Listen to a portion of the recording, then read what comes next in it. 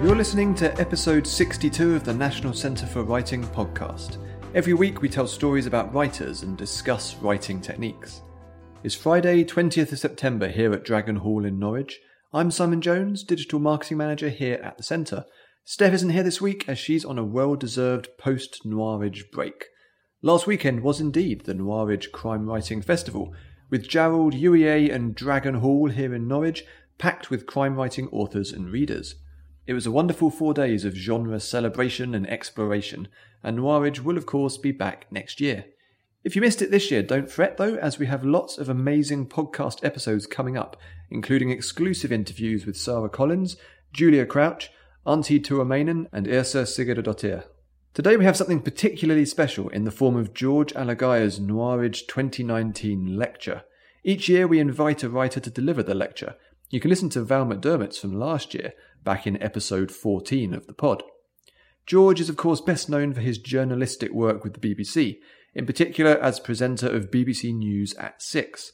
He's just released his first work of fiction, The Burning Land, and in his lecture he talks about the power of fiction to better illuminate facts, and how the book complements the work he's done as a journalist throughout his career.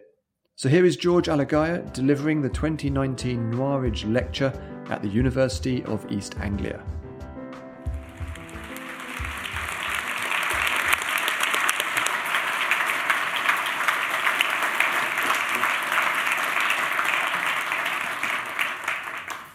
Thank you very much and good evening. It's amazing to be here, all the more so because it's a place that's produced such fantastic writers. So I'm standing here right now wondering what the hell I'm doing in this room and wishing I'd stuck to my day job, which, as you know, is, as Henry said, is doing the news. And the lovely thing about the studio, and people always think, he sits there and talks to 5 million people every day, so he must be good at this public speaking lark. And of course, the studio is nice and cosy. It's dark, and all I have for company.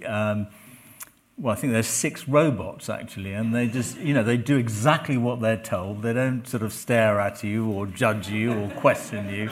Somebody presses a button, and there's a floor manager, so it's all very cosy. So here I am looking at the whites of your eyes and hoping this evening works out okay. I mean, the one thing I don't have, which is nice, is that thing in my ear, which is like my kind of lifeline to what we call the gallery. And it's amazing what you hear through that thing. I mean, who's fancy going out for a curry tonight? Who's going out with somebody they shouldn't be going out with?